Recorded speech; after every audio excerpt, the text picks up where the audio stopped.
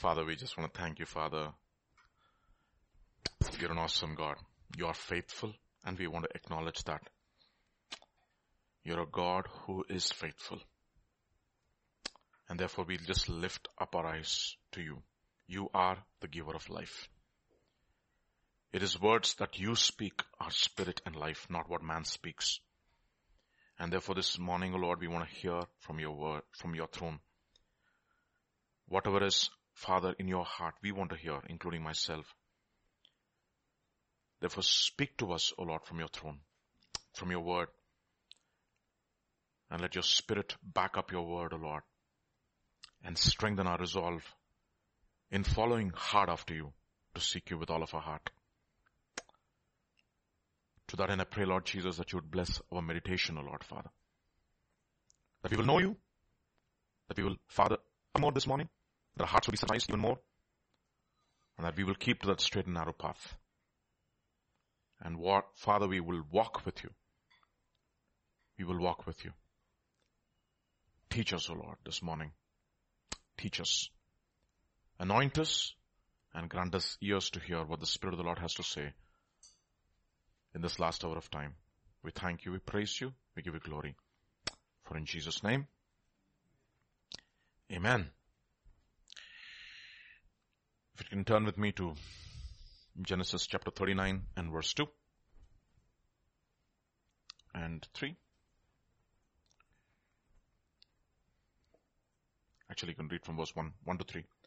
Genesis chapter 39, verses 1 to 3. And we will. Now Joseph had been taken down to Egypt, and Potiphar, an officer of Pharaoh, captain of the guard, an Egyptian, bought him from the Ishmaelites who had taken him down there. The Lord was with Joseph, and he was a successful man. He was in the house of his master, the Egyptian. And his master saw that the Lord was with him, and that the Lord made all he did to prosper in his hand.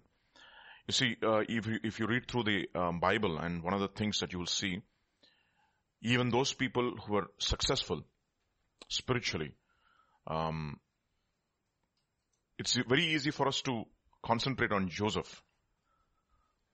But the one thing that remains is, it was the Lord who was with Joseph that caused him to prosper. Okay. Yes, we emulate and learn principles from Joseph's life, but it was the Lord who was with Joseph. Therefore, who gets the glory? The Lord gets the glory. That is the reason why Paul says, Paul plants, Apollos waters, but God gives the increase, and therefore he who plants and he who waters is nothing, but God who gives the increase is everything. Everything is about God's glory. And you read the Bible, it's like that. God gave Daniel visions and dreams, etc. God gave them understanding in all the language and the literature of the Chaldeans. I was reading the Bible yesterday for Abigail and Emmanuel, and they were asking me, what is the difference between language and literature? Language is a syntax. Literature is ideas. Right? So, and who gave them? Lord gave them understanding and wisdom in the language of the Chaldeans and the literature of Chaldeans. So if you're struggling with any computer language, okay, look up to the Lord who will give you understanding of the syntax as well as how to program. Okay. So that is for you. All right. Avinash, I know. You're so happy. I know. He wants to become a big data guy now. Okay. So, but the point here is this. The Lord was with Joseph. Okay. And therefore he did it. You see, we can talk about, Arminianism, Calvinism, etc. No, I don't know till now. I don't want to know. Okay. Like, I tried to be a theologian, but I fail. After a while, I said, I give it up. No, it's not my cup of tea. Okay. It's not something which is very difficult for me to grapple with. But one thing I know, there is the Lord's side. God is sovereign. And there is a human side. We are responsible. We will be sent to hell because he is sovereign and we are responsible. Okay. Alright. Jacob I loved, Esau I hated. Why did Esau get hated? Because he deserves to be hated. Because he chose it. He despised the birthright. There was this side of man where he was choosing. Alright. So there is a God side and there is human side. And you see, both of these things are together. Why is the Lord with Joseph? Your answer will be? Because Joseph was with the Lord. Simple. And you say, Vijay, that is extra biblical. No, it is not. That is the reason I told you, I read my Bible.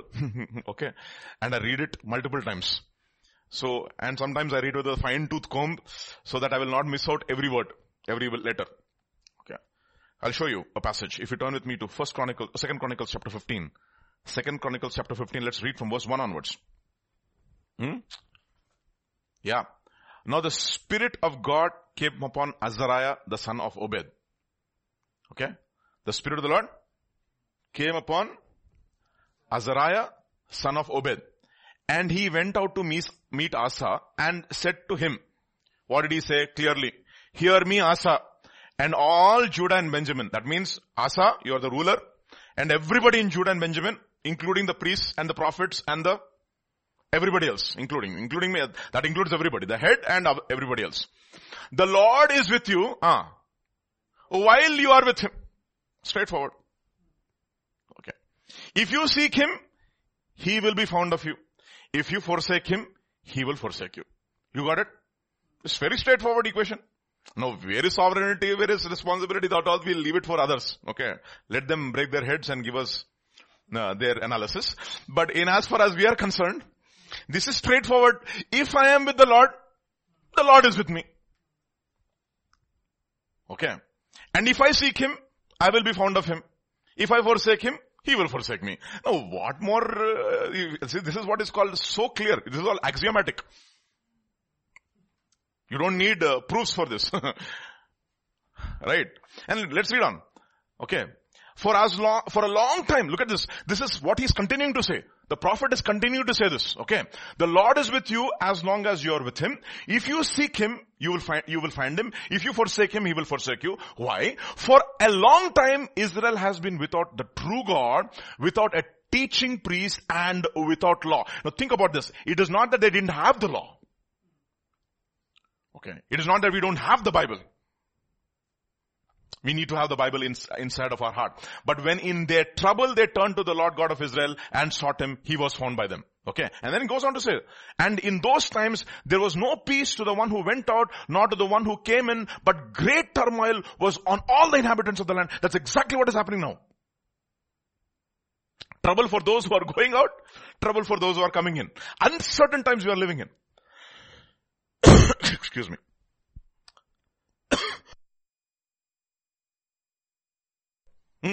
But great turmoil was on all the inhabitants of the land. So nation was destroyed by nation and city by city. For God troubled them with every adversity. And verse 7, but you be strong and do not let your hands be weak, for your work shall be what? Rewarded.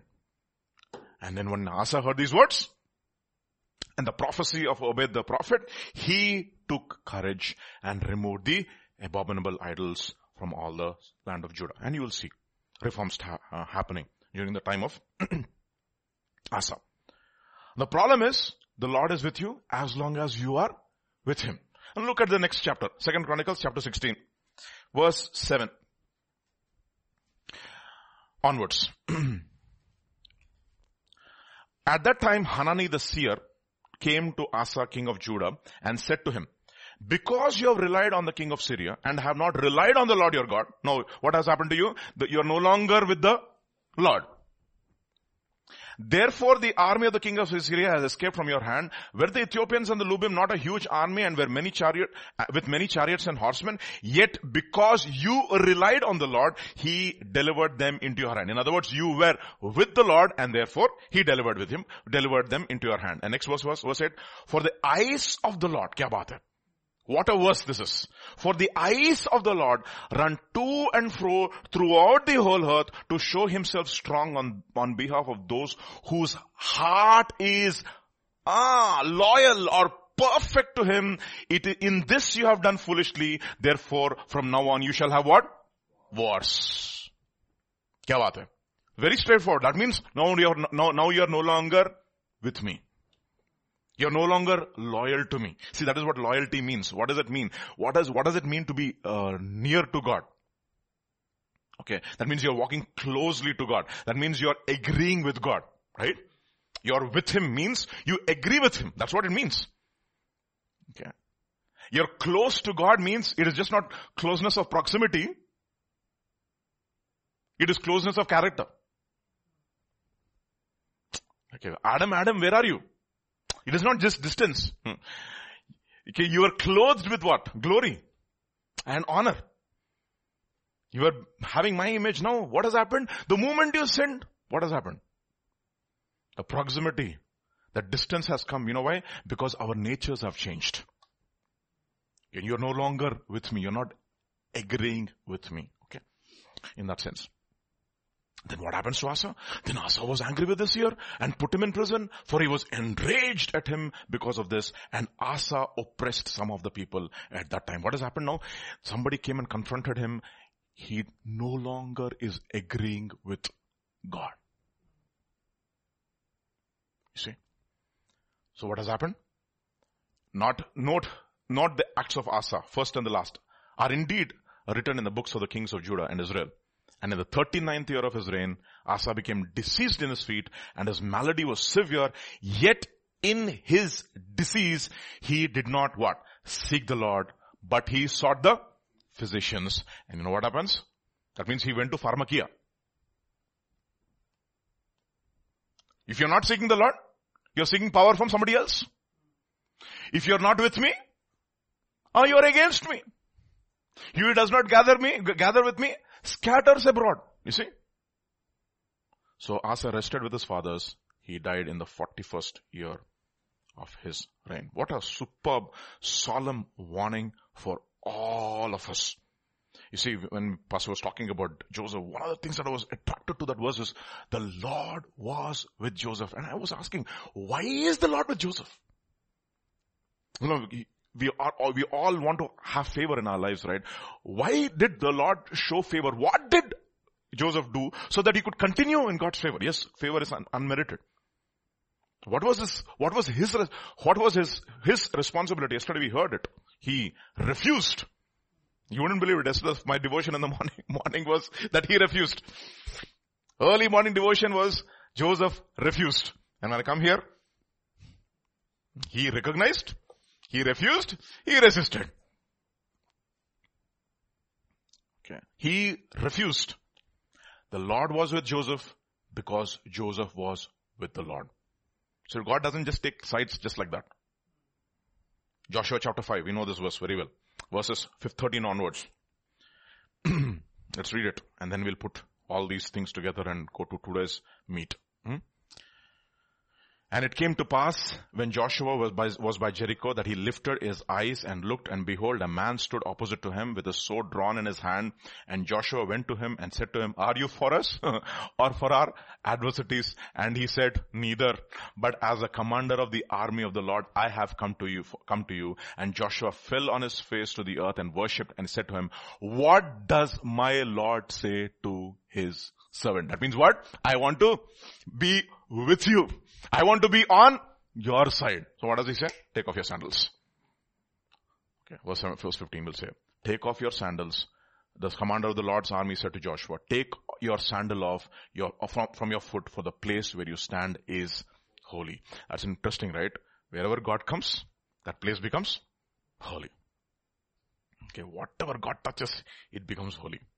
That is the reason why the moment He has touched us, we have become holy. And therefore what dwells in us is the Holy Spirit. Okay. Understand that? Okay. So, today, we'll understand how can we be one with God. How can we be one with God? That means, see, can two walk together unless they are agreed? We should be one with God. We have heard it in several contexts, but in this context of all the teachings that we've been hearing about Joseph and Daniel, why was the Lord with Daniel? Because Daniel was with the Lord. What does the word Samuel mean? Heard of God. The Lord hears. Why does the Lord hear Samuel? Because he hears Lord. Simple equation, Baba. Okay. Lord, my Father, I know that you always hear me. Why? Because I always do the things that you want me to do. Okay. You see, this is straightforward. Straightforward equations. No, this is not, what do you say, no brainers. These are not rocket science. Okay. You see, all rockets are also made of little things, Baba. Okay, when my students come to the first year engineering, I teach them simple circuits, right? And I tell them, this is not rocket science, even though one day you will use this to fly rockets. Okay. Because ultimately one rocket is made of a bunch of things, right? Little things matter in life. Okay. Anyway, so the Lord was with. So how do we be one with God? First, we should be one with God by allowing Him to cover us. Okay, what did I say? By allowing Him to cover us. Let us show that. Genesis chapter 3 verse 21. Genesis chapter 3 verse 3:21. Okay, let me read it. The Lord God made, also for Adam and his wife, the Lord God made tunics of skin and clothed them. Okay. 132:9, 132:16. 132:9, 132:16. You know which one, 132. 132 అంటే ఇంకేముంటుంది 132? చెప్పు. Psalm 132 కదా. Otherwise you need a crash course in Bible also, no? How many chapters? 132:9, 132:16. Okay. Very good. Okay. Let your priest be clothed with righteousness and let your saints shout for joy. 16? Same chapter, verse 16. I will also clothe her priests with salvation and her saints shall shout aloud for joy. Okay, this is another Psalm of Ascents by David. Now, what does the Lord do? The Lord is our God. You agree with the Lord by allowing God to cover us. Okay. Now, that's a very interesting word. What does covering mean? And where should it happen? Okay. What does covering mean? And where should it happen? So very interesting questions. Simple questions, but in the context of what we are saying. We agree with the Lord by allowing Him to cover us. Meaning, we agree with the Lord by allowing Him to cover us. Meaning, we are not trusting in our own righteousness, but we are trusting in His righteousness. Now let us see how we allow the Lord to cover us and how do we agree with Him in this aspect. If you turn with me to Genesis chapter 6 and verse 14. Genesis chapter 6 verse 14. Okay. Make yourself an ark of gopher wood. Make rooms in the ark and cover it inside and outside with cover. Actually the word for pitch is cover, kafar or kapar or atonement. Okay. The day of atonement is called Yom Kippur. Yom means day. Kippur means kafar. Yom Kippur means the day of atonement or the day of covering. So we agree with God by allowing Him to cover us and not covering ourselves. What does it mean? The word atonement can be divided into 3 parts. At, one, meant. That is atonement. No, nobody saw that before, no? AT plus ONE is at one. At one meant. That means to allow God to cover you means what? You should be at one with God. You should be at one with God not only on the outside, but also in the inside. That is the reason why he who covers his sin will not prosper, but he who confesses and forsakes it will obtain what? Mercy. So you want covering from God? Don't hide your sin, but confess it.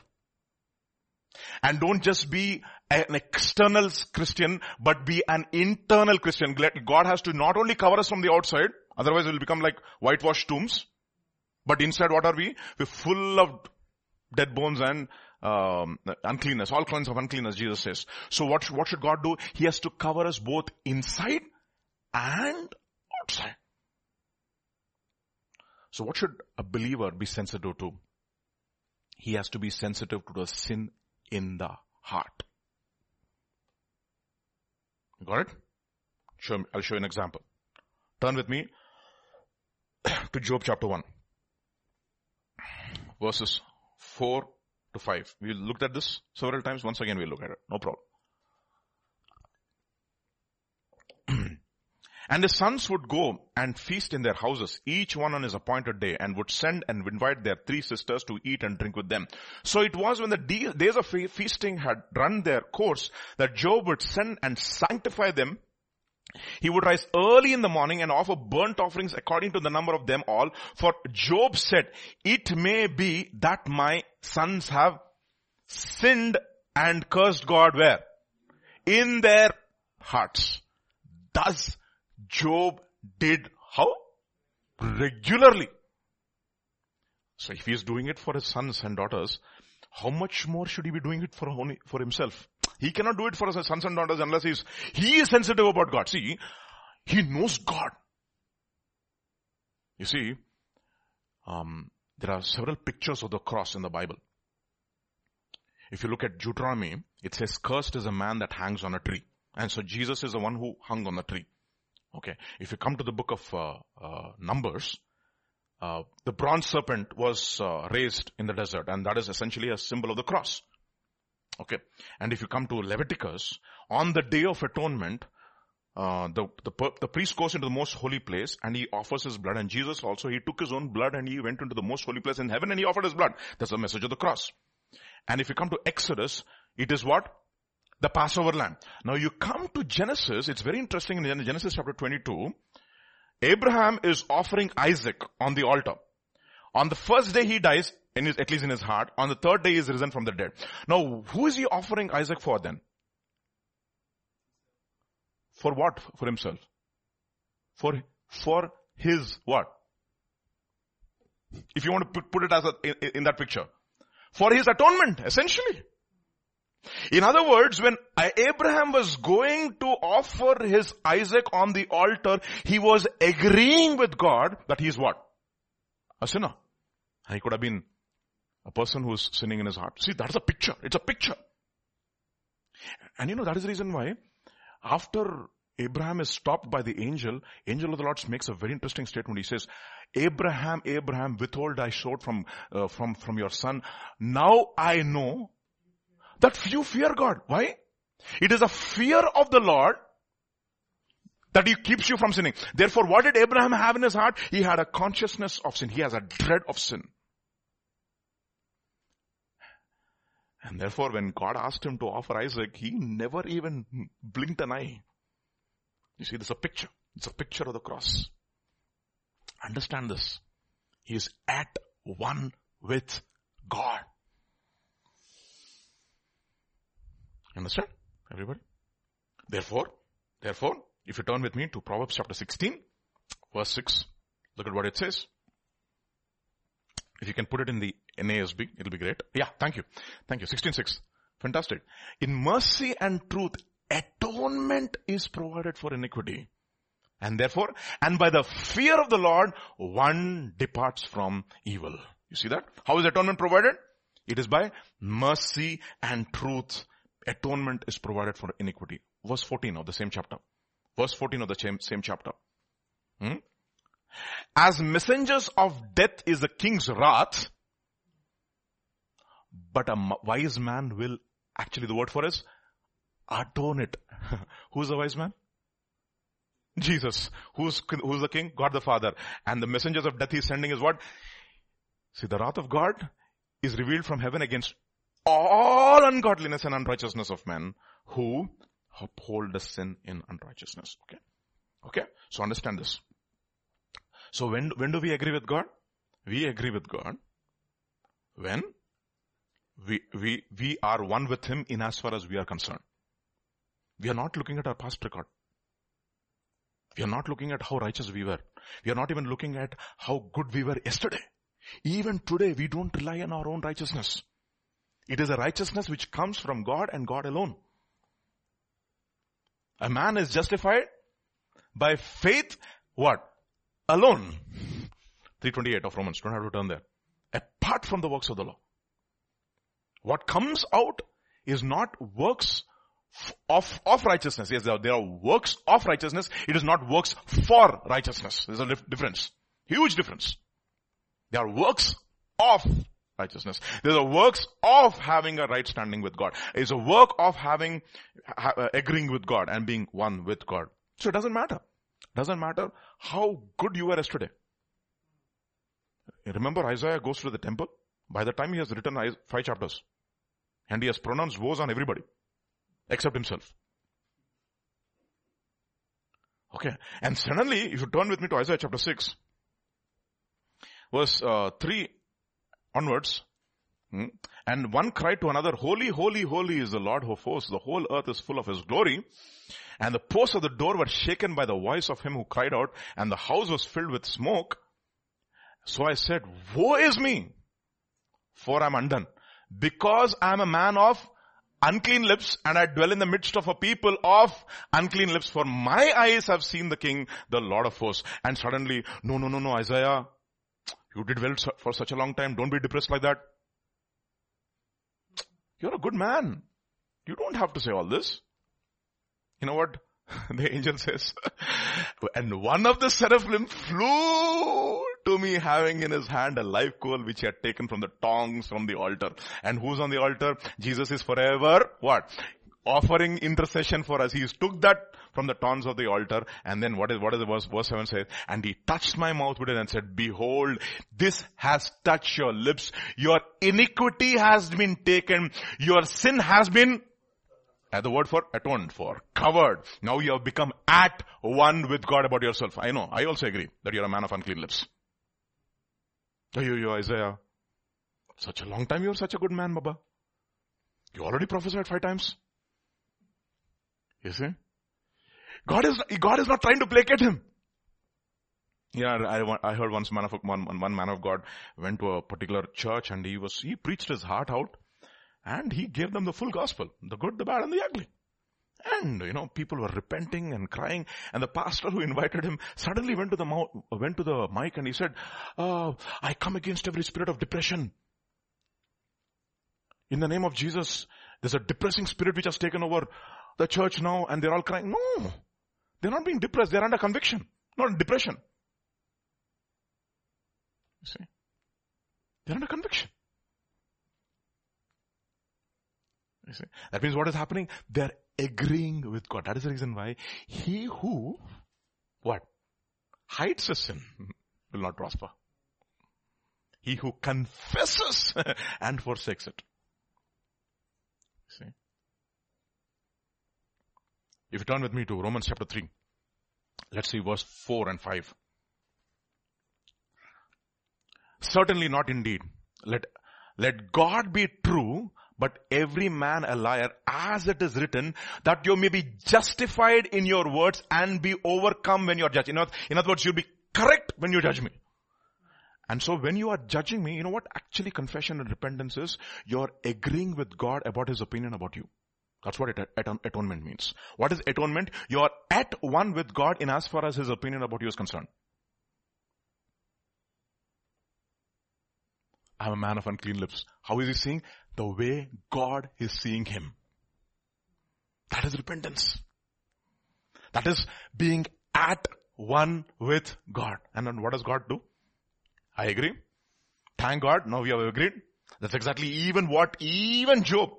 Finally he says, I have heard you with the hearing of my ears, but now mine eyes have seen you. I abhor myself and I repent in what? Dust and ashes. That is what atonement is. You are at one with God. That means what is confession? You are agreeing with God in as far as his opinion about you is concerned. Okay. Therefore, if you confess, he is faithful and just to forgive you. Okay. Therefore, how do you agree with God? How do you become at one with God? How do you ensure that you are on God's side and you are with God? By confessing His opinion about you. Okay. You got it? John 5:44. John 12:41 and 42. First 5:44. John 5:44. You know this verse very well, no? Every time I will mention this. How can you believe? You who receive honor from one another and do not see the opinion that comes from the only God. That is what confession is. You are being what? One with God. Do not think that I shall accuse you to the Father. There is one who accuses you, even Moses, in whom you trust. Now turn with me to John's Gospel chapter 12, verses 41 and 42 if I'm right. Just check that verse, please. 12:41. Actually, 41, yeah. These things Isaiah said when he saw his glory and spoke of him. Yes, go on. Nevertheless, even among the rulers, many believed in him, but because of the Pharisees, they did not confess him, lest they should be put out of the synagogue. They didn't want to confess him. You see, you need to have both confession inside, confession outside. Okay. Confession inside? Yeah, I'm a secret believer. What about confession outside? I'm not saying that everybody, don't misunderstand when I'm saying secret believers, okay? I remember, just giving you an example. Don't take it as doctrine. So there are certain times we have to be secret, and only when God says you should come out. It doesn't apply across all domains, okay? Remember when Nabil became a secret believer. So he came to David and he said, David, please baptize me. And I'm a believer now. David says, Nabil Qureshi, David Wood, okay? It's not David from the Bible and not Nabil from the Bible, okay?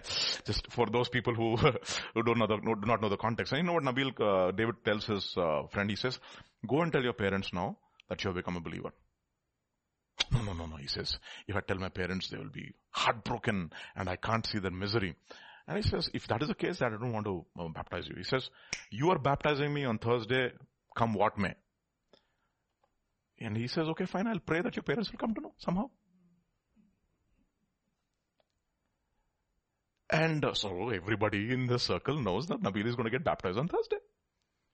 And accidentally, coincidentally, his parents come to his hostel room when he's not around and the door is open and the computer is on.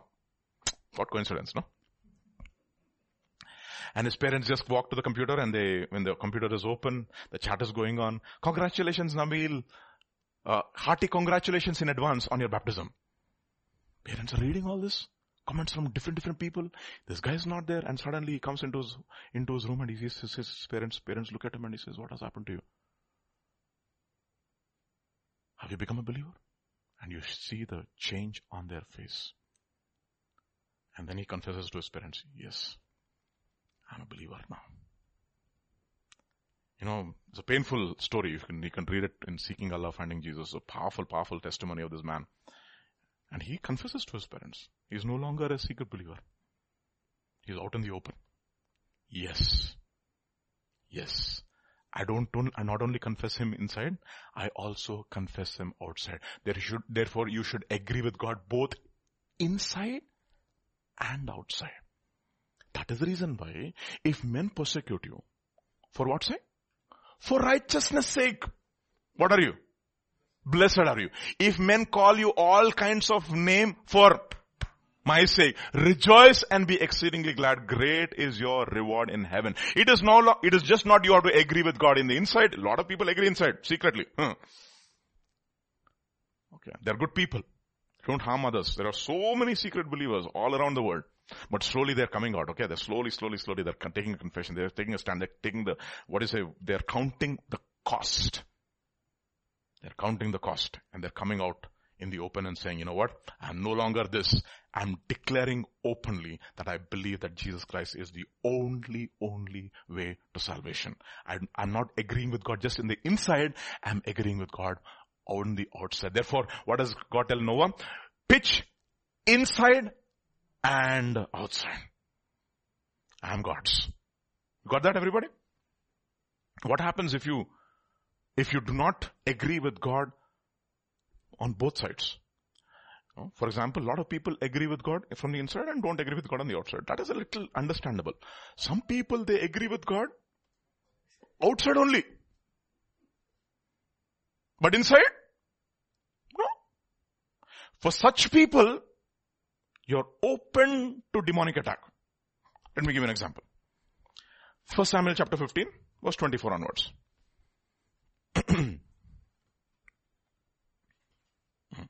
Then Saul said to Samuel, I have sinned, for I have transgressed the commandment of the Lord and your words. Where is he agreeing? Outside, okay. Because I feared the people and obeyed their voice. Now therefore please pardon my sin and return with me that I may worship the Lord. And then verse 4. But Samuel said to Saul, I will not return with you, for you have rejected the word of the Lord, and your words, because I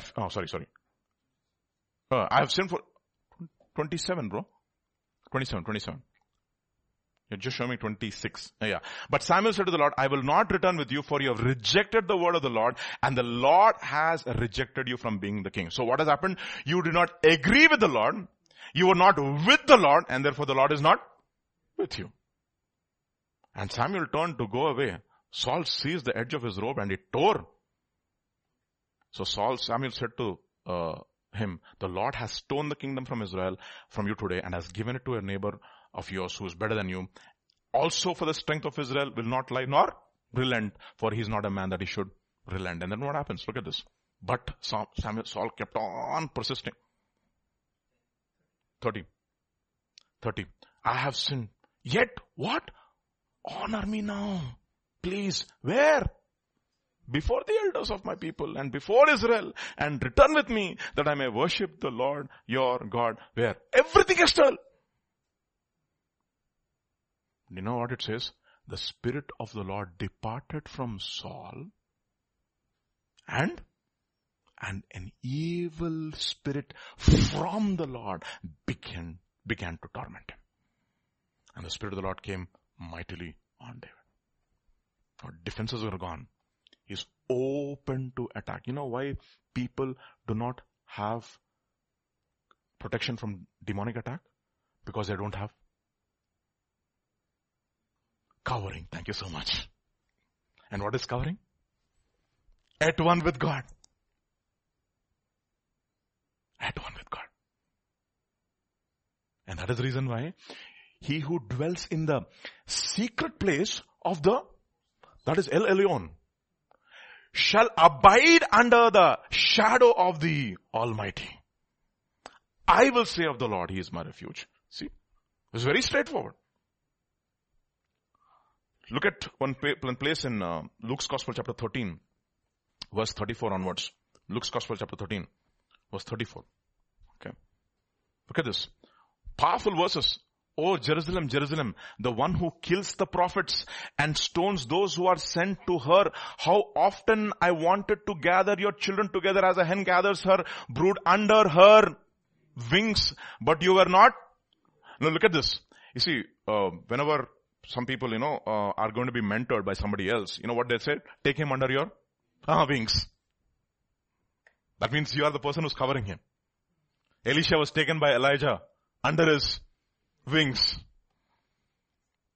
And he stayed under that wings for a long time till Elijah was taken up.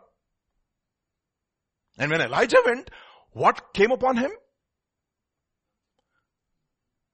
The spirit of Elijah came upon him. The covering continued. That's what I'm saying.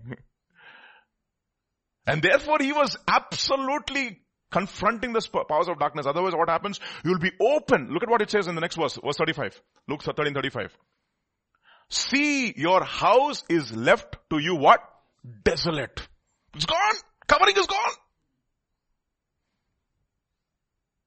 Why do people have no protection? Because they are not under covering. And why are they not under covering? Because they are not at one with God. And what does it mean to be at one with God? You agree with God. If you are on the Lord's side, the Lord is with you.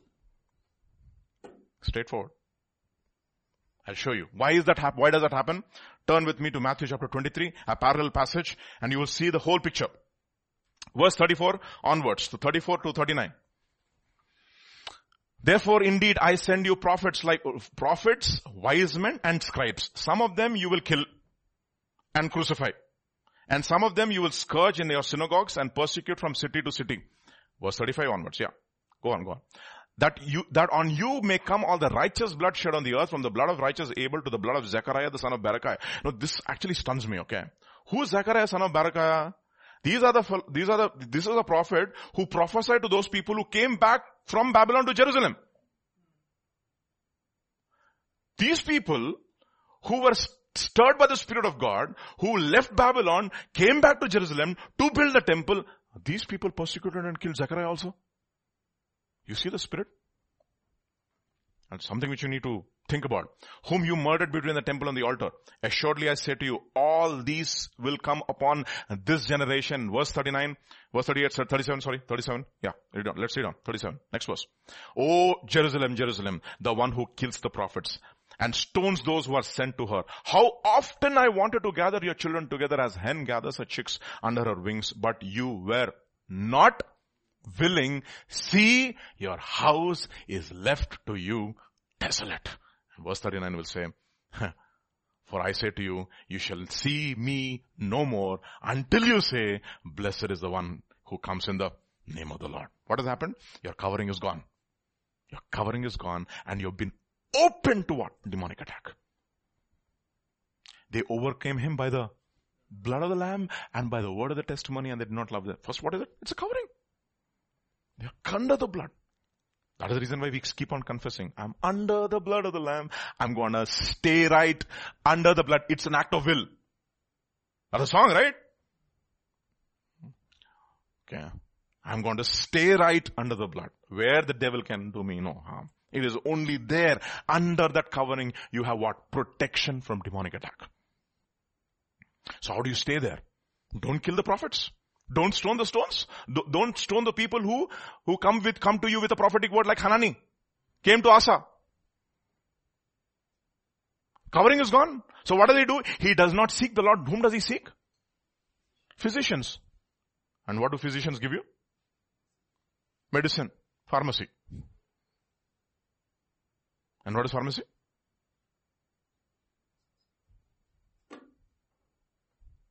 I'm not against medicine, because even Isaiah was asked by God to make that nice, to cover that, whatever. Yeah. So I'm not against that. I'm talking about whom do you trust in? See, your trust has gone. You know what? It's interesting, right? When Joshua and Caleb go to the promised land, he says their defense has left them.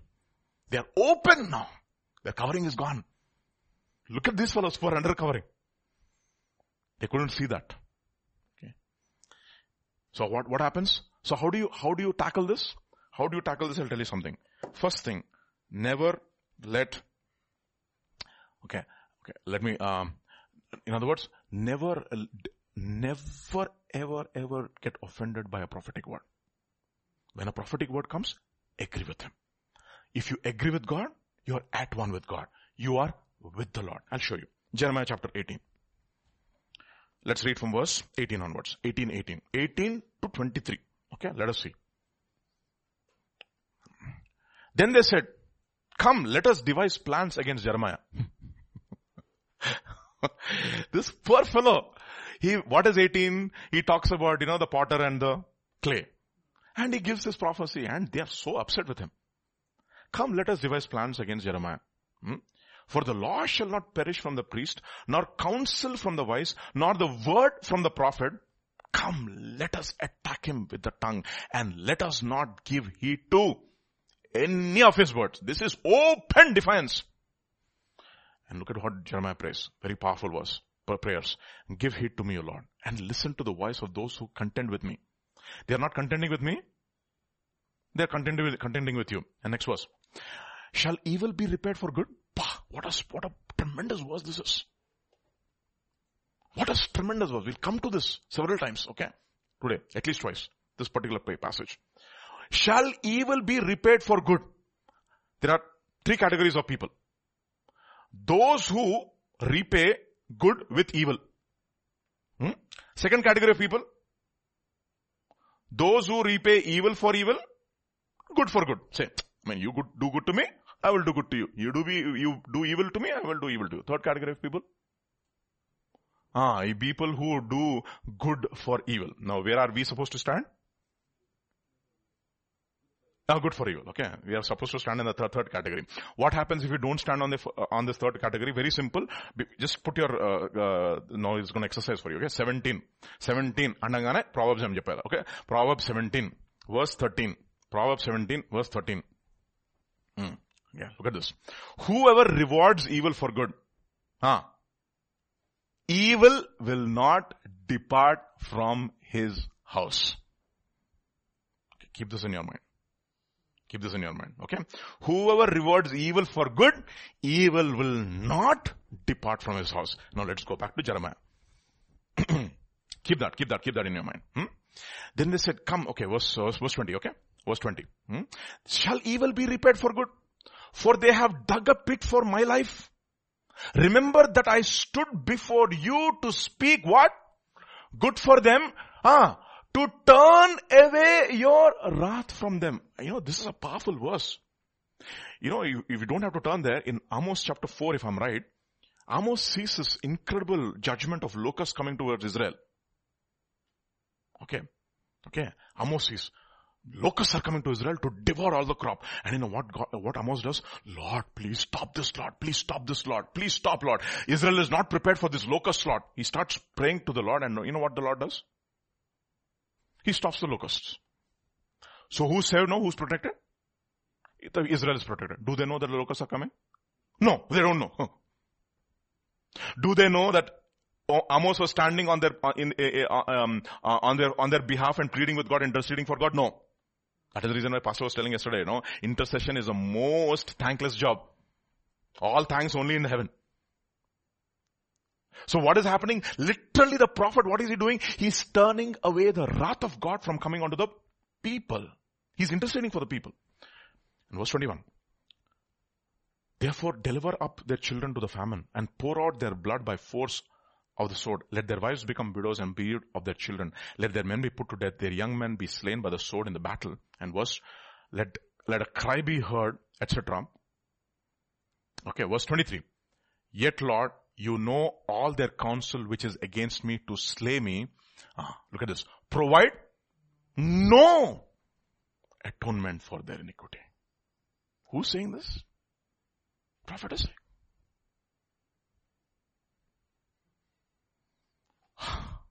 Why? Because they did not agree with the words of the prophet. Because they are not at one with the words of the prophet, God is saying, I am not going to be at one with you. Period.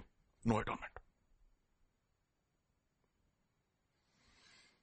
This is open defiance. So what should you ask God? Lord, grant me a sensitive spirit so that when somebody comes and confronts me, what will I do? I will agree with you. Not agree with the person, agree with you. You know where I find this principle? You say, brother, this is only in the Old Testament. No, it is in the New Testament also. Turn to James chapter 5. Yeah, you went to Peter, that is later, okay? Peter is later. No, James first. James chapter 5 verses 19 and 20. Should you? Brethren, if anyone among you wanders from the truth, and someone turns him back, let him know that he who turns a sinner from the error of his way will save a soul from death and cover a multitude of sins. To God be the glory. See, what is happening? Vijay, this is the trajectory you're taking. If you continue on this trajectory, no more covering. Come back to this path. And you know what has happened? You have saved his soul from what? From wandering. That is the reason why there are so many people who have lost their covering because they have the spirit of Cain in them. What does Cain become? He becomes a what? A vagabond. A wanderer. And what is happening? His covering is gone. Now the point is this. Is it very ostensible to him? No. He's very successful in life. He is becoming very successful. He is becoming a fantastic engineer. Right? Musician. Building cities. Towns. Away from the presence of the Lord. But one day the flood is going to come. And it's going to finish off everybody who don't have a covering. Who's not at one with God. And for those people who's not at one with God, have no atonement. Simple. Understand? Okay. Open defiance. Some people, it is called, this is active defiance. There is another passive defiance. I'll show you passive defiance also. Ezekiel chapter 33. Verse 30. And an equivalent proverb. Okay. Okay. So be ready with proverbs also. Verse 30 onwards, okay? 30 onwards. As for you, son of man, the children of people are talking about you beside the walls and in the doors of the house. Are they talking against the prophet or for the prophet? Let us see. Okay. And they speak to one another, everyone saying to his brother, let us subscribe to his YouTube channel. Okay. In other words, okay. Please come and hear what the word is that which comes from the Lord. Subscribe to his YouTube channel. So they come to you as people do. They sit before you as my people and they hear your words, but they what? Do not do them. It is what is called as passive defiance. For with their mouth they show much love. Okay. I told you, no. Pitch inside and pitch outside. That fellow, no pitch inside, no pitch outside. That is open defiance. At least he has hope. This guy, for their mouth they show much love, but their hearts pursue their own gain. In other words, when they come to hear the word of the Lord, you know how they're receiving it? How do I take these words to pursue my own gain? Okay, if I give to the Lord, what will happen? Will the Lord give me? I heard Colgate gave 90% to the Lord. So if I give 90%, will the 10% be as large as what Colgate has? That is the equations that they have.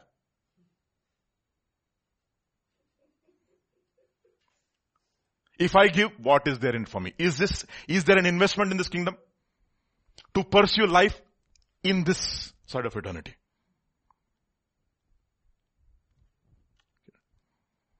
Okay. Make yourselves with friends with unrighteous mammon, so that when you go to the everlasting dwelling places, what will happen? They will give you a rich welcome. Okay. But their mind is set upon their own gain. Okay, I followed you for so many years. Okay, everybody forsook you. I followed you. What is there in it for me? One on the left, one on the left, one on the right. Cabinet positions guaranteed. I'm following you. Baba. I'm following you, but I know I'm very smart. I know you are God of all the universe, okay? That means some gain will be there. Some gain. Okay, I'll send recommendation letter also from my mother.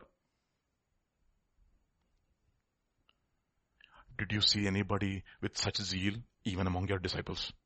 Peter, James, John only, 3 people. And these are among the stalwarts. They followed you wherever you go. So, any recommendation for them?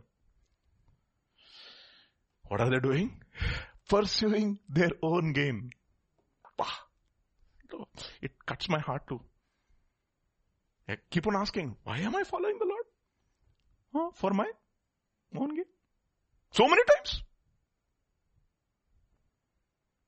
See, the thing is that, can you say a no to God?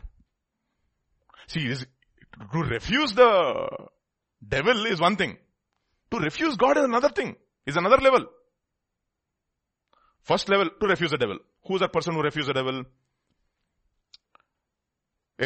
Bera comes to Abraham. Take the money, give me the souls. That is the equation. But what did Abraham do? To whom did he refuse? The devil. The devil he refused. Bera, he refused. Okay, I have raised my hand to God Almighty. I'm not even going to take a strap from your sandal. Even that. Lest you say that you have made Abraham rich. He refused the devil. That is one level. Second, can you refuse God?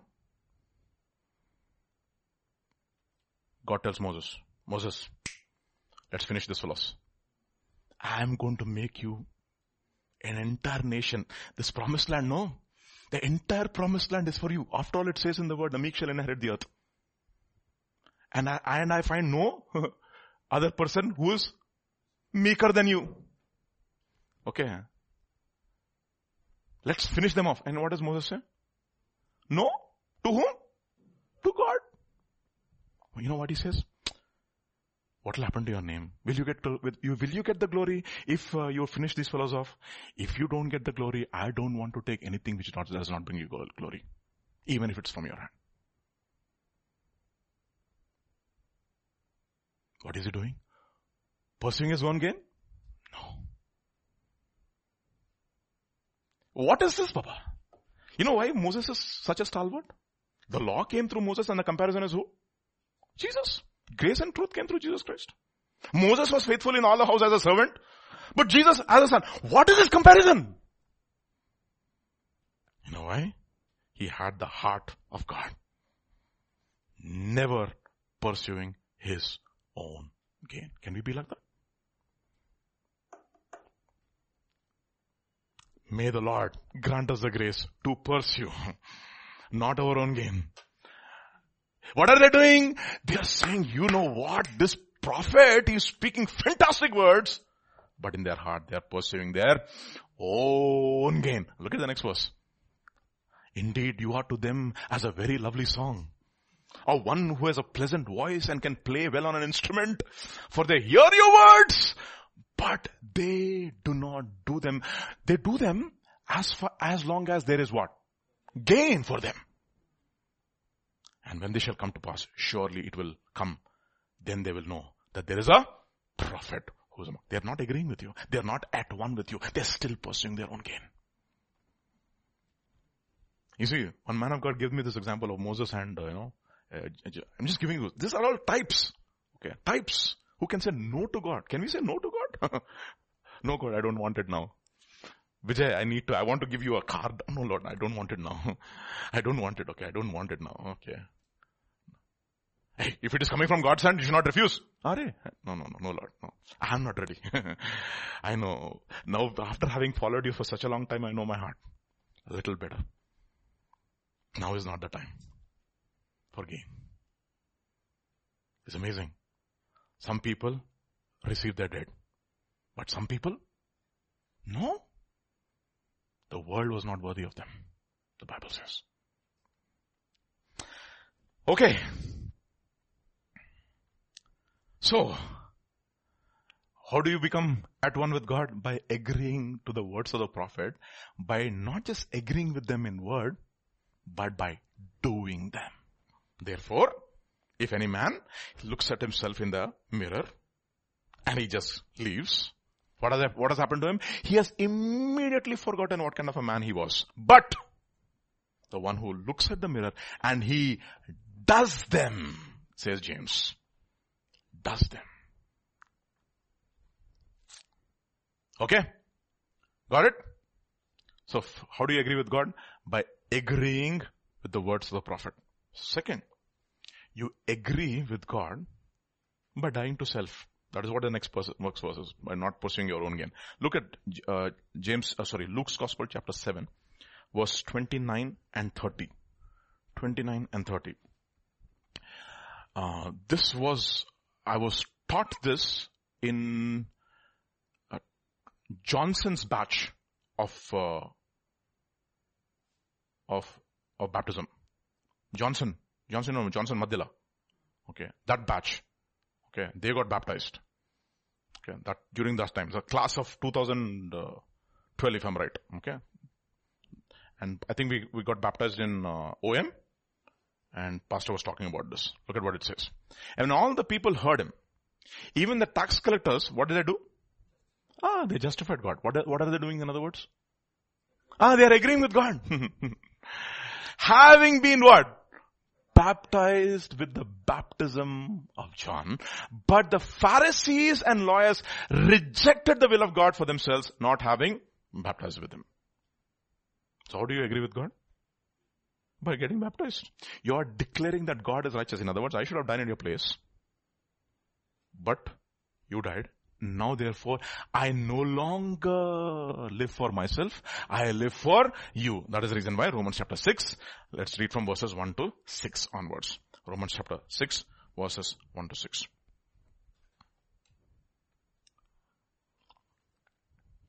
What shall we say then? Shall we continue to sin that grace may abound? Certainly not. How shall we who died to sin live any longer in it? Or do you not know that as many of us have been baptized into Christ Jesus were baptized into his death? Therefore, we were buried with him. With him. Actually, other translations will use the word together with him. Through baptism into death, and just as Christ was raised from the dead by the glory of the Father, so we should also walk in the newness of life. Newness of life. And verse 5 and 6.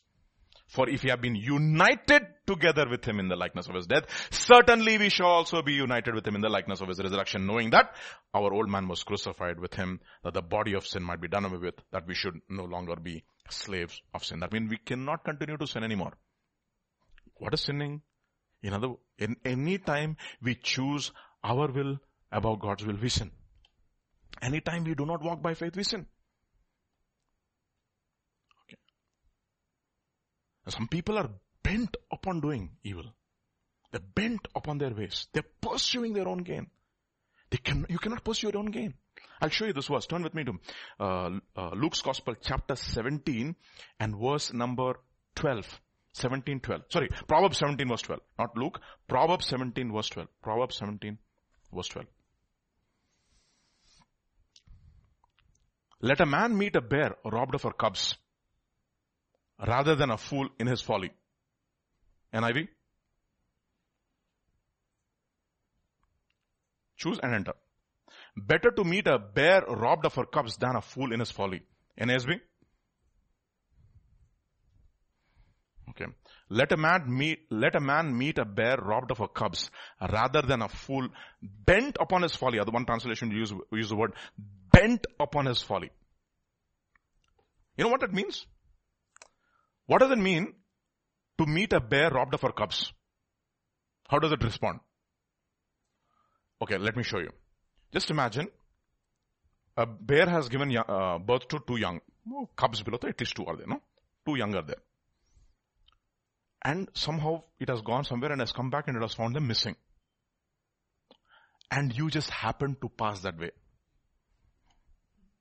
Okay. You happen to pass that way. What will the bear think? You stole. So what will it do? Attack you. Now look at this. Look at the proverb now. Better to meet a bear which is about to kill you, rather a fool hell-bent on his folly. What does it mean? This guy is bent upon his evil and is not going to change. And if you come in his way, what is he going to do? Finish you. Finish you off. In one example, comes to my mind like that. Even if, till I get my vengeance on the Philistines, nobody will touch any food. Okay. Suddenly what happens? Jonathan sees some honey and he eats it. And this guy, there's a block over there. So he makes an altar and he calls upon the Lord. Does the Lord answer him? No. So what does he do? Who's in the camp who sinned against the Lord? Even if it is my son, I will kill him. What is he? Hell bent on folly. And then you know what happens? He's after David. And David goes to this town in Nob, N-O-B. He takes Abimelech's sword. Goliath's sword from the presence of Abimelech. And what does Saul do? Pulls the entire town of the priest to death. What is he? Hell bent on folly. Okay. Where is David? He's not here. And Jonathan starts speaking for David. You know what Saul does? He takes a spear and he throws it at Jonathan. What is he? He's about to kill even his own son. Why? Because he's hell bent on folly. Can you stop him? You can't. It is better to meet a bear than to meet this guy. That is a proverb. At least you can escape, yeah? Don't climb a tree because you can climb trees better than you, okay? I don't know what is the flight, maybe only run. Because bears are heavy, their inertia is huge, therefore maybe they're not as fast and as agile as you could be. Okay. Oh. Okay. Run for your life. But this guy? Okay, at least you can escape, yeah. Because maybe that fool is much more intelligent than that bear. That is the reason why, maybe. I don't know. You see, hell bent on his folly. See, hell bent. Doesn't matter. That is exactly what has happened to many people, no? You tell them. But they're bent. They're hell bent on what folly? I mean, sometimes what incredible proverbs Solomon has. Just one line. Better to meet a grizzly robbed. I think it's MSG. Message. Grizzly bear robbed of her cubs than a fool hell bent on folly. You meet a fool which is hell bent on folly? Boss, you ought to be careful. We don't know when you will be finished. It's like the umpire in a match who's standing opposite to Chris Gayle. Okay. Because when Chris Gayle is hitting sixes, nobody can escape. Their heads are targeted. Somebody says, no, I mean, it's like, he hits shots with such power. So the ball, I mean, the guy who's at the runner's end, right? The ball whizzes past his head like a bullet. So he just has to do this. So one day when the umpire said, Baba, don't do this. Do this or this. And he asked his umpire, why sir, why should I do this or this? Why should I go up and down or not go sideways like Matrix? He said, if you do this or this, the ball might hit your helmet and hit my head. Okay. If you do this, at least the ball will hit the helmet and go somewhere else. Okay, so that's how Chris Gayle, if he's in full form and he's smashing sixes, every shot is like a bullet. Even the umpires are afraid to stand in their stands to do umpiring. Because if he thrashes the ball, if it stays hit, it's bye-bye baby. Okay, that's how he hits the ball, okay.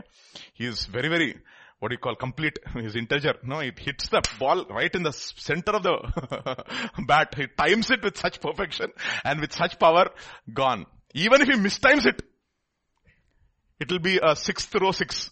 Otherwise it will be a 12th row 6. Okay. He's like that. Chris Gayle is like that. He's a smacker of the ball, of the cricket ball. I've never seen a guy who smacks the ball like him. Okay. People are scared to be on the field when he is smacking the ball with such ferocity. Anyway, so that is what we've taken a detour. Sorry. Let's come back. So, first thing, agree with God. No longer continue to sin. Okay. No longer living for your own will. Live for the will of God. Let us look at another place. Turn with me to John chapter 15. How do you agree with God? How do you stay at one with God? John's Gospel chapter 15. Let's read from verse 1. Okay. I am the true vine and my Father is the vine dresser. Every branch in me that does not bear fruit, He takes away, and every branch that bears fruit, He prunes that it may bear more fruit. As long as the branch is where? In me. Okay. You're already clean because of the word which I have spoken to you. Abide in me and I in you. As the branch cannot bear fruit of itself unless it abides in the vine, neither can you unless you abide in me. So it's straightforward. Unless you abide. That means without me you can do nothing. A believer, if he does anything without God, he either fails miserably or succeeds even more miserably. At least if he fails, at least he can come back to God. If he succeeds, gone. Bye-bye, curtains for him. Unless you abide in me. And then go on. I am the vine, you are the branches. He who abides in me and I in him bears much fruit, for without me you can do nothing. That is the reason why do believers struggle at workplace? Everybody else is succeeding. God has to teach you that process of pruning, purging. Without me you can do nothing. You could be very intelligent. Like Pastor was saying, no? Your flesh could be, they are fantastic in the flesh. They are not weak in the flesh. They are strong in the flesh. And they are succeeding left, right and center. But what about you? Okay. What does God do? Slowly breaks those, confidence in the flesh. We are the circumcision who worship God in the spirit, who rejoice in Christ Jesus and have no confidence in the flesh. Okay. If anyone does not abide in me, what has happened to him? He is cast out as a branch and is withered. And you don't know it actually. There used to be a neem tree just opposite my home where I was living a few years back. And after a particular windstorm, what has happened was one branch broke. Like that. Okay. Green neem tree. Very green. This branch broke. And you should see after first day, how was it? Green. Second day, green. Third day, slowly, the withering process started. It's very interesting that the branch was on the tree, broken from the trunk, on the tree. It's as if it is connected to the tree, but it's still not taking the sap from the trunk. But it's absolutely dead. And you'll see that particular branch withered and gone. Whereas all the other branches, green. In a way, cut off. Cut off. If anyone does not abide in me, he is cast out as a branch and is withered. And they gather them and throw them into the fire and they are what? Burnt. Let's read on. You'll see all the entire context. If you abide in me, and my words abide in you, you will ask what you desire and it will be done for you. First thing. So what is it to abide? It is to abide in his words. In his teaching. That is what is called covering. Teaching is covering. 6, 16, 17, 18. Romans. Sorry. Do you not know that to whom you present yourselves slaves to obey, you are that one's slaves whom you obey, whether of sin leading to death or of obedience leading to righteousness. Verse 17, but God be thanked that though you were slaves of sin, you obeyed from the heart that form of doctrine which you have been delivered to, and having been set free from sin, you have become what? Slaves of righteousness. What has happened? You have come under the covering of the teaching. What is that? Teaching means what? You are agreeing with God. As long as you are agreeing with God, God is with you. If you are with him, he is with you as well. So if you leave Jerusalem, what will happen? One man went down from Jerusalem to Jericho. What has happened? His covering is gone. Exactly, Shemaiah. Covering is gone. If you leave the teaching, Jerusalem means teaching. A place of teaching. It's actually teaching of peace. Yara means teaching. Shalem means peace. A teaching which brings perfection. That's what it means.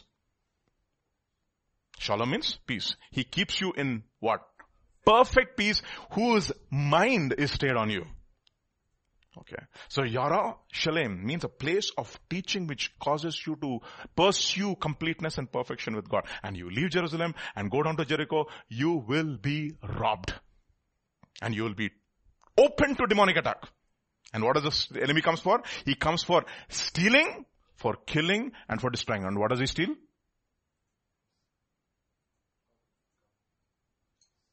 He steals your time. Yesterday some pastor was talking about something, no? Your people who are actually prisoners of time. And when you go on to the other side, you will enter into eternity, which is timelessness. And I don't know how do we measure that. Because here, how we measure everything in terms of time, no? Today, I have this much of water. After a while, I drink it. After a while, I drink it and then I measure. It has reduced or it has increased or it has remained the same. How do you measure in eternity? I don't know. You should have more than this or less than this time. I'm more wiser today than I was few years back. Everything is measured in terms of time, right? I was more knowledgeable today than I was before. Okay. I'm more fatter today than I was before. Okay, it's what we call as autocorrelation, no? Okay. we can do autocorrelation, etc. But you know what? The problem is, how do you do autocorrelation there in place where there is no time? That is something which I cannot even comprehend. Just can't bring it to my mind because I cannot even think. It's crazy domain we are getting into, you know? It's unbelievable. That there is a process. I mean, at least anything we measure, you measure in terms of, okay, I was not very good today. I'm good. Yeah, yesterday, today and tomorrow. That's how it is for our lives is yesterday, today and tomorrow. And when you go into eternity, yesterday, today and tomorrow, how are we going to, I mean, it's a scary thought. Sometimes it gives me this, it scares me this way. I'll tell you why it scares me. God has given us time to grow in maturity. And in eternity, God never changes. Jesus Christ is the same yesterday, today, and forever. He never changes. So the moment we enter into eternity, you also don't change. That means whatever level of maturity that you have acquired on this side of eternity will be permanent. That is a scary thought. I mean, this is my understanding of time. I could be wrong because I'm after all a guy who studied signals and systems. But this is my understanding of time. So if we are going to stay like this forever, if Jesus Christ is the same yesterday, today, forever, because he's outside time now, he never changes. And when we enter into eternity, we also never change. That means all change is possible only on this side of eternity. And if that is the case, what if we don't reach the perfection that God has asked us to reach? What will happen?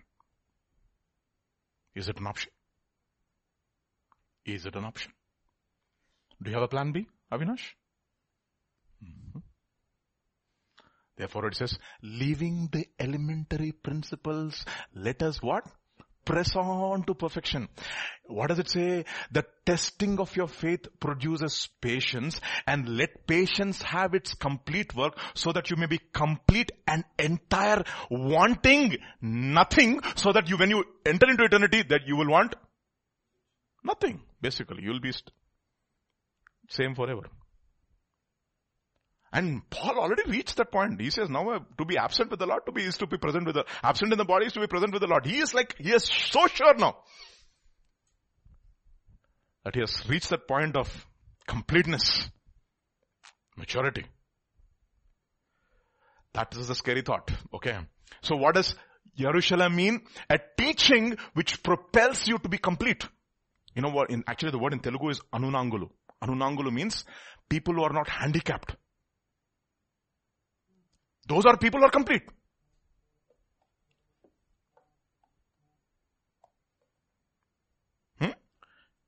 Sorry. I've taken off. Okay. Airplane mode. You see that? They're not complete. Anulangulu means their minds, their hands are not complete. Their digits are not complete spiritually. They're not complete.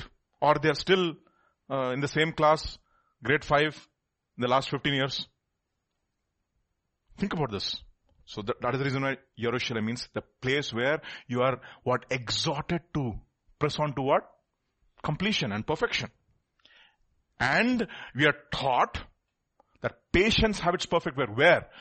Count it all joy when you go through what? Trials. Trials of a different kind. It's a trial. God, let me not have any trials.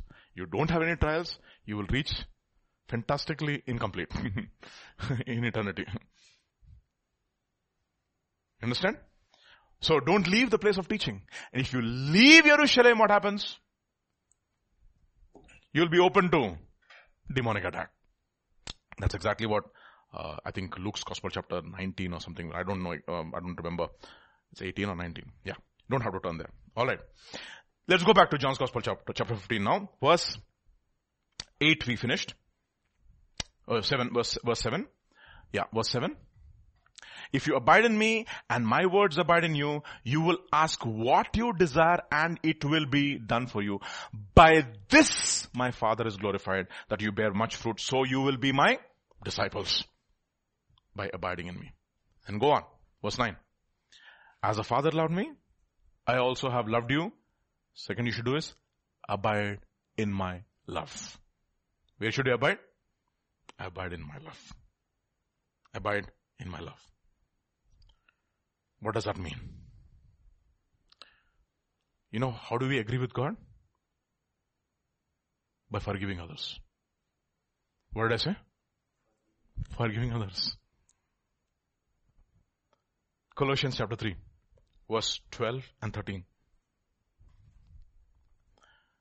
Therefore, as the elect of God, holy and beloved, put on tender mercies, kindness, humility, meekness, long-suffering, and verse 13, bearing with one another and forgiving one another. If anyone has a complaint against his brother, even as Christ forgave you, so also you must do. You know, actually the word in must is in italics, meaning it's not there in the original translation, but I agree here with the translation. Must do. 432, Ephesians. Look at how it says. How did this forgiveness come to us? And be kind to one another, tender-hearted, forgiving one another, even God in Christ forgave you. So how do you agree with God? By forgiving others. I should have paid the price. You paid for me. I agree with you. So what should I do now? Forgive others. Let's show you. Matthew chapter 18, verses 21 and 23. 21 to 23 and 32 onwards. 18, 21 to 23 first. You know this verse very well. Then Peter came to him and said, Lord, how often shall my brother sin against me and I forgive him? Up to 70 times, 7 times 7? Jesus said, I do not say to you up to 7 times 7, but up to 70 times 7. And then, therefore the kingdom of heaven is like a certain king who wanted to settle accounts with his servants. What does it mean? He wanted to do what we call as tally. What is tallying means? Agree at one with one another. I'm going to learn it from Sami now. Okay. How to do accounting. I hope I will keep my account straight with God. And when he had begun to settle accounts, one was brought to him who owed him how many? 10,000 talents. And what has happened? But as he was not able to pay, his master commanded that he be sold and his wife and children, all that he had, and that payment be made. And the servant fell on his face and said, Master, have patience with me. I will pay you all. And master forgave him. Now tell me, who paid for the master, for the servant? Master paid. Because there's nothing called free. Somebody has to balance the account. Okay, there's nothing like free lunch. Okay. Drinks on the house, ka matlab kya hai? Somebody is paying for it. Okay. Food on the house, somebody is paying for it. You are covered. Because somebody else is paying for it. I have covered you. Okay, yes, you agree. I will pay you all. That means you have to pay all. If you don't pay all, our accounts will not be settled. So what does God do? He forgives him. And what happens to this fellow? 32 to 34. He doesn't forgive the other guy. Remember that? So when his fellow servants saw that what had been done, they were grieved and came and told master all that had been done. Then his master, after he had called him, said to him, you wicked servant, I forgave you all the debt because you begged me. Should you not also have compassion on your fellow servant, just as I had pity on you? The Lord, then his master was angry and delivered him to the torturers until he should pay all that was due. Why was he open to demonic attack? Because his covering is gone. Covering is gone. That is the reason why. Now let's go back to Proverbs 17:13. Proverbs 17:13. Okay. 17:13. Proverbs. We looked at it already. Whoever rewards evil for good. Now you understand? Evil will not depart from his house. Why? I showed you good, right? I showed you kindness. Did you forgive him? No. What should you have done? Should have good. Should have shown good. And you should have forgiven him. But you didn't. Now what will happen? Evil will not depart from your house. Your house is left to you what? Desolate. Covering is gone. All the attacks people have in their bodies and in their minds. Somebody said bitterness is poison you drink and you want your enemy to die. Who's drinking the poison? You are drinking. Whom are you wanting to die? Your enemy. How is it possible? Impossible. That is the reason why Jeremiah says, how long will you harbor what? Evil thoughts inside of you. How long will you lodge evil thoughts inside of you? Forgive. How should you forgive? You should forgive from your heart. Do not hold anything against anybody. Don't owe any man anything except the debt of love. There is a debt of love. Okay. That is the reason why Paul says, I am obligated, he says. I am under obligation to the who? To the Jews and to the Greeks. To the wise and to the barbarians. And as much as in me is, I am ready to preach to the gospel to those who are in Rome also. For I am not ashamed of the gospel. Right? It is the power of God. It is an act of love that I'm preaching. What I'm doing is an act of love. I love you so much. That is the reason when Agrippa says, Festus or Agrippa? Agrippa says, Paul, much learning has made you mad. And he says, no, I'm not mad. You are persuading me to become a Christian so early? And he says, not only you, Agrippa, everybody who's hearing my voice, I'm believing and hoping that everybody who hears my words, just as I am accepting these chains, you will also be like the same. Accepting these chains. Accept these chains. That is the reason why it says love keeps no record of wrongs. It's over. There's no time, by the way. Okay. There is no time. Can two walk together unless they are agreed? In other words, you cannot walk with God if you don't agree with Him. When will you not agree with Him? If you don't forgive others as He has forgiven you. That is the reason why blessed are the merciful, for they shall obtain mercy. Okay. Let's turn to 1 Peter chapter 4, verse 7 and 8. Look at what it says. 7 and 8. Chapter 4, verse 7 and 8. Okay. But the end of all things is at hand. Everybody. Okay, end of all things is at hand. That's what Pastor was telling when he was leaving the church office. He was telling us, no? He says, either the end is already here or God is doing something.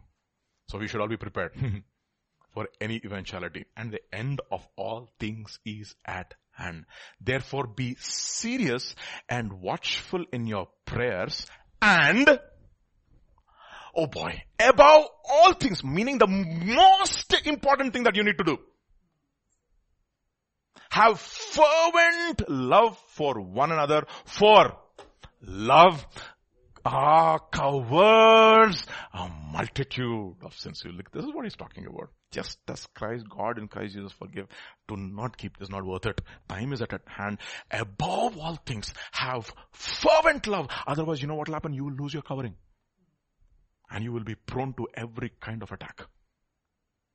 You know why? Because you are not at one with God. You know what is being at one with God? You're agreeing with Him, Lord, I should have died in your place. You forgave me all my sin.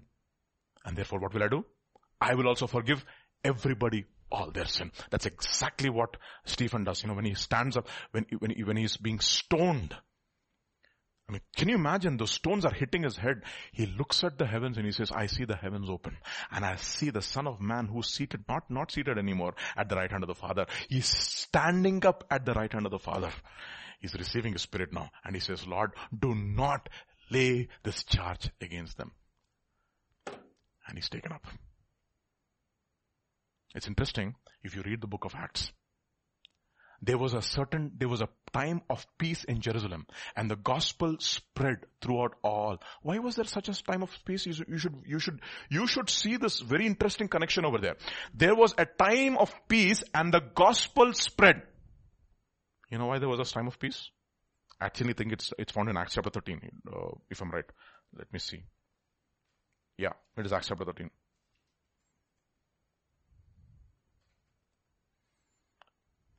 Is that right?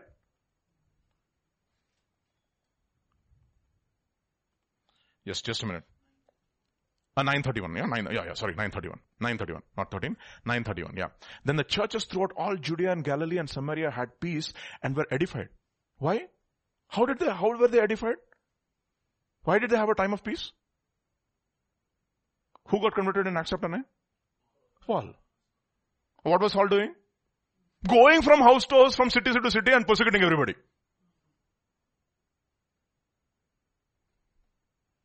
Right? And now he got converted. And what happened? There's a time of peace. Before that, what was happening? Exactly after the martyrdom of Stephen, there's an intense persecution that happens and everybody is scattered. There was a great persecution, it says, in Acts chapter 8, if I'm right, or 7. And Philip goes to Samaria and starts preaching the gospel. And only the apostles are left in Samaria. Now what has happened between Acts chapter 7 and Acts chapter 9? And suddenly there is peace? One guy who is actually the reason for causing all this trouble has been converted by God. And how was that guy converted by God? Because he saw one guy saying, Lord, do not let this charge against them. And after that, what is this, Baba? What is this? Paul, it is hard for you to kick against the goads. And now his zeal has even more increased. I'm going to prove to God that I'm not as bad as I think. I'm going to show my zeal to God. And then one day, God confronts himself. Saul, what are you doing? Why are you persecuting me? A time of peace. You know why? There was a martyr who refused to hold unforgiveness. It's amazing how Stephen is introduced. A man full of the Holy Spirit and wisdom, it says. Find out men who are a man full of Holy Spirit and wisdom. And then it says, a man full of faith and the Holy Spirit. The three things about Stephen. He was a man full of wisdom, he was a man full of faith, and he was a man full of the Holy Spirit. Three things. Actually, we start from the first. He was a man full of Holy Spirit, and therefore is a man full of faith, and therefore he was a man full of wisdom. And what is the wisdom of God? Wisdom of God? To forgive. To forgive. That is the wisdom of God. The cross is the wisdom of God. Okay. The cross is the wisdom of God. The world, by God's wisdom, did not know God. Had the principalities and powers of darkness known, they would not have crucified the Lord of glory. And what did he do? He disarmed all the principalities and powers of darkness, made them a public spectacle, nailing them on the cross. You know why? Because even on the cross, he refused to have any resentment in his heart. He says, Lord, forgive them, for they do not know what they're doing. And therefore he was covered. And into your hands, I commit my spirit. He was in total agreement with God because he had to die for man's sin. He had to. If atonement has to be made, he has to die. You know what Corinthians says? He who did not know sin became sin for us so that through him we might become the righteousness of God. In him. He agreed with God for us. Therefore, what should we do? We agree with him. Become one with him. And how do we do? By extending what? Forgiveness. Why? The time is at hand. Do you think there is time for you to count all the sins that your brother has done against you? And if he starts counting the number of sins that you did against him, there's no time for all that. Cover. Forgive. Let go. Yesterday, Pastor Stiles was praying so powerfully. Lord, grant us the grace to let go, Lord. Let go. There's no time for holding any resentment and anger and bitterness against anybody. There's no time. Time is at hand. Therefore be watchful. The end of all. And it says, above all, have what kind of love? Have fervent love one for another. You know why? Because love covers a multitude of sins. Therefore, what should we do? In order to agree with God, we forgive others. 3 things we looked at. In order to agree with God, we confess. Second, we believe in our baptism. Okay? We believe in our baptism. We stay under teaching. And 4th thing, we forgive others. Forgive others. Grant us the grace, Lord. Forgive. Forgive. Okay. That's what is called as year of Jubilee. Remember? Suddenly, the bond servant comes to him and he says, please give me some money. And you know what he says? The year of Jubilee is coming. And you know what he calls them? He who withholds from helping his brother because the year of Jubilee is very near. You know what God calls him? Son of Belial. If there be any one of you among this as a son of Belial who sees the year of Jubilee coming and withholds from helping his brother because now I have to forgive his debt in only 1 year left. Next year I have to forgive all the debts. And he withholds from helping his brother. Let me tell you, I will bless you. Okay, you give it to him on the 6th year, Baba. Next year you'll get double the benefits like the way the other people get. They only invested for 6 years. You invested only for 1 year. You will get the same benefits as those people also got. Interesting. God has got very good equations. We are not smart. So what does he do? Philemon chapter 1. Only one chapter. Verse 8 onwards. Let's read this and we'll stop. Verse 8 onwards. Therefore, though I might be very bold in Christ to command you what is fitting, what am I doing? Yet for love's sakes, I rather appeal to you. I don't want to twist your hand because I'm the apostle. That is Paul's authority. Being such a one as Paul, the aged, the old man, now also a prisoner of Jesus Christ, I appeal to you for my son Onesimus, whom I have begotten while in my chains. Bah, this guy is, you get chained to Paul, you should get converted or go to hell. Only 2 things happen, okay? Only binary. It's like leaven. Who once was unprofitable to you, but now is profitable to you and to me. And then go on. I am sending him back to you. Therefore receive him. That is my own heart. Okay. Next verse. Whom I wish to keep with me, that on your behalf he might minister to me in my chains for the gospel. Look at what Paul is not like he is very, very, very, what do you say? He's got ethics and he's got real manners. Okay, manners. Okay, but without your consent, I wanted to do nothing. Can you imagine this guy? That your good deed might not be by compulsion as it were, but what? Voluntary. How should you forgive? From your heart. For perhaps he departed for a while for this purpose, that you might receive him for ever. No longer as a slave, but more than a slave. As a beloved brother, especially to me, but how much more to you, both in flesh and in the Lord. Okay. If then you count me as a partner, receive him as you would me. In other words, if I come to your house, how will you receive me? Full biryani you will give me. Full nice 4-course meal. You will treat me as if God has come. Can you do it for this fellow? That is the reason why, Jesus says, when you are inviting people to your home, don't call those people who are rich and wealthy. Because if you call them, they will also call you and they will give you better food than you give them. But call those people who cannot give you. But if he has wronged you or owes anything to you, what should you do? Put it on my account. And in his account is full of balance only. I, Paul, am writing with my own hand, I will repay. Not to mention to you that you owe me even your own selves besides. In other words, your bank account belongs to me, basically. Okay, your bank account belongs to me. A lot of people don't understand that. They are thinking that they're giving to church. Okay, if I have to put it very bluntly, I would have said this even if I was not a pastor.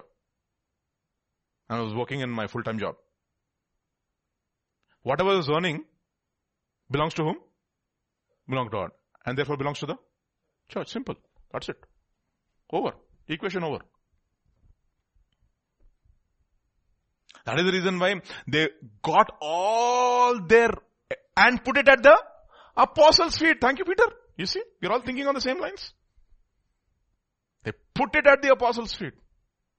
And one fellow, he tried to be very smart. He tried to take one part of it and put it somewhere, and he said, Ananias, what are you trying to do? Lying to the Holy Spirit? Lying to the Holy Spirit. Immediately they were judged. Paul is saying, your bank account belongs to me, Baba. Yes, brother, let me have a joy from you in the Lord. Refresh my heart in the Lord. In other words, God says, see, your bank account belongs to me, but you still have the autonomy how to spend it. But if you spend it for me, it's good for you.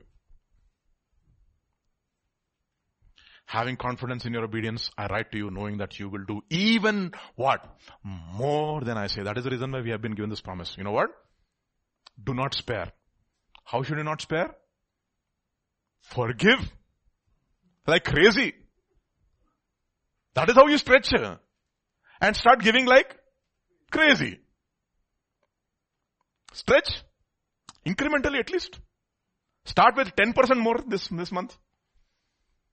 You will see how the Lord will come. So even, see, let me tell you something, no? Immediately you will not get gains and benefits. Okay, because today you don't sow and tomorrow you don't reap. Okay, that is not possible. Okay, and we are not like Jesus who has got the miracle of multiplying instantaneously 5 into 5,000. No, it's not possible. No, it is sowing and reaping. There is a time for the harvest. Therefore, stretch. Stretch your giving. Stretch your loving. Stretch your forgiving. You know what? To forgive, you have to give. See. You know what? It costs more to forgive than to give money, but that's okay. You'll have your money, okay? But meanwhile, also I prepare a guest room for me. Meanwhile, also prepare a guest room for me. For I trust that through your prayers, I shall be. Look at this, guys. I shall be granted to you. What do you have, Paul? Not authority. Do you have? Paul has got mysteries. Let me tell you something. I'll give you a picture. He's called the steward of the mysteries of God. What is he called? Steward of the mysteries of God. Now, in other words, if there is a bank full of money and he is a steward of the bank, का मतलब क्या है? तिजोरी का चाबी किसके पास है? The keys are with the steward, and he can open, take the money and give it. Now, just imagine a bank full of the revelations of God. Who's the steward for that? Paul. So if you want a revelation, I'll open my bank account, take one revelation, and I will give it to you. So what is when Paul is being invited to Philemon's house, I am granting myself, I am getting all my revelation, Baba. Do you value this? I am the steward of the mysteries of God. Do you value this? Forgive.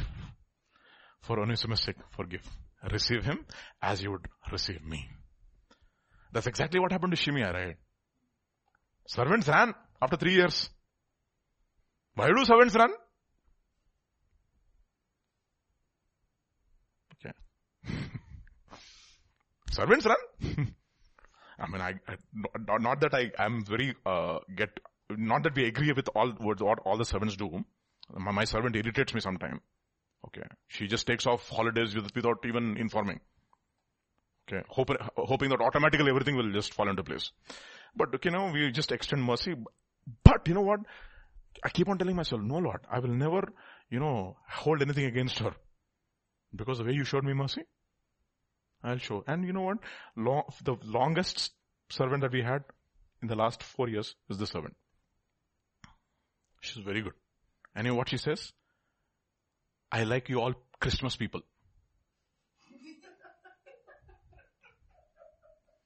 That's what she says. And she has chosen all her employers, Christmas people only.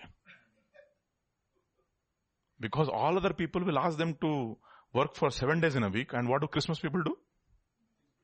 Take back on Sunday. And pay for you also that day also is paid.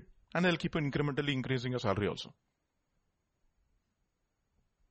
That is the testimony she has about us. Do you want to destroy the testimony? No, Lord. No. You see? She says, all my employers are Christmas people, she says. I thought it was so cute. And Shimei what? Runs. I don't want to be with this Christmas fellow. And what does Shimei do? How dare he runs from me. And he leaves the covering. And what happens to him? Over. What do you think the Lord was with Joseph? All his brothers come to him and say, please forgive us. And he says, you know what? Am I in the place of God? Am I in the place of God? And he refuses to take vengeance into his own hands. And he what? Forgives, not only forgives them, he takes care of them. And I think he dies earlier than some of them actually, I think. I don't know. If the narrative is, if you have to read into the narrative, maybe Benjamin is still alive, I'm not sure. And he dies. And he says, take my bones after you depart from this place. He forgives. Am I in the place of God? You meant it for harm, but God turned it around for, and therefore the Lord was with. Why was Lord with Joseph? He was with God. And therefore we come back to 2 Chronicles chapter 15 verses 1 and 2 today. 15 verses 1 and 2, yeah. And we'll stop. 2 Chronicles 15, 1 and 2. That's it. Okay. Now the Spirit of God came upon Azariah, the son of Oded. And he went out to meet Asa and said to him, hear me, Asa, and all Judah and Benjamin. The Lord is with you while you are with him. If you seek him, he will be fond of you. But if you forsake him, he will forsake you. So how do we forsake him? By not forgiving and running away. The end of all things is at hand. Therefore have fervent love for one another. And perfect love casts out all fear, and love covers a multitude of sins. And when you cover other people's sins, you know what God does? He will cover your sins. Okay. What is covering? You are at one with God. Today that's the title. At one with God. Okay. That is atonement. You have a total different understanding of atonement today. What is having peace with God and peace with man? This is what it means. I agree with God 100%. At one with God. Let's pray. Thank you, Father, for this day. Continue to burn your word into the deepmost parts of our inner man and cause us to walk in your ways. We thank you, Lord, for this time. We praise you. We worship you. In Jesus' name, amen.